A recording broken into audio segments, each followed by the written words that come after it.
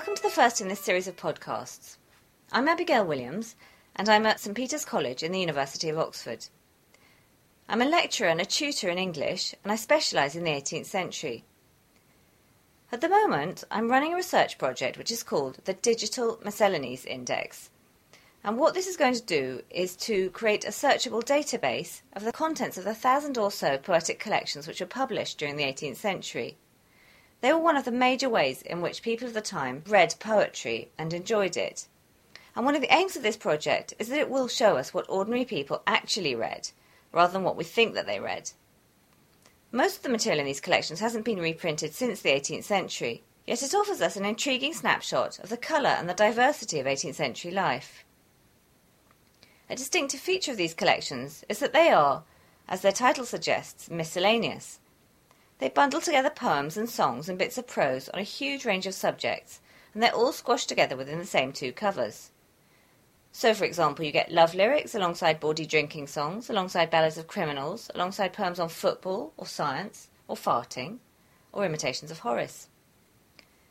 What we want to use this podcast series to do is to show the ways in which these forgotten poems can take us right back into those lost worlds. Each podcast will take a bit of verse and then use it to talk about a particular area of 18th century life or history. We've called it A History of the 18th Century in 10 Poems. And if you'd like to suggest a topic or a poem for us to talk about in a subsequent podcast, you can email me, and you can find my email address on our website, which is called digitalmiscellaniesindex.org. So, we're going to begin with some poems on the joys of tobacco. This podcast is presented by Dr. Lawrence Williams, who's one of the researchers on the project.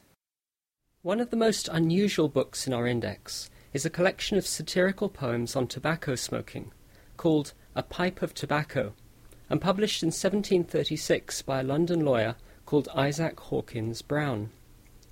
It's a wonderful example of how 18th century miscellanies can shed light on important, but often overlooked, aspects of literary culture.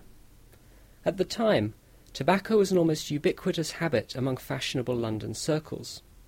Virtually every prominent male poet, including Joseph Addison, Alexander Pope, and Jonathan Swift, was a user of the drug, and the coffee houses in which they met were, by all accounts, usually choked with tobacco fumes.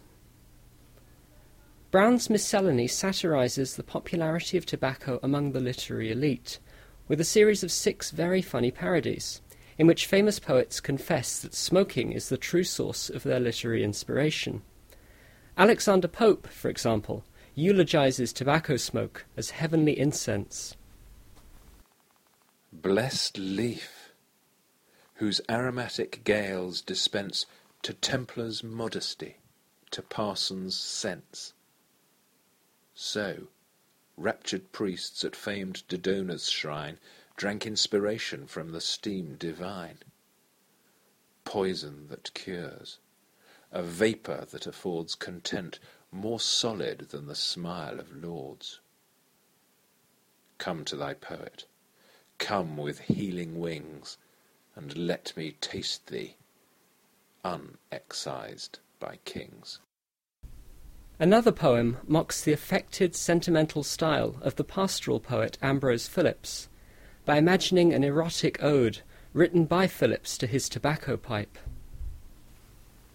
Little tube of mighty power, charmer of an idle hour, object of my warm desire, lip of wax and eye of fire, and thy snowy taper waist with my finger gently braced, and thy pretty swelling crest with my little stopper pressed, and the sweetest bliss of blisses breathing from thy balmy kisses.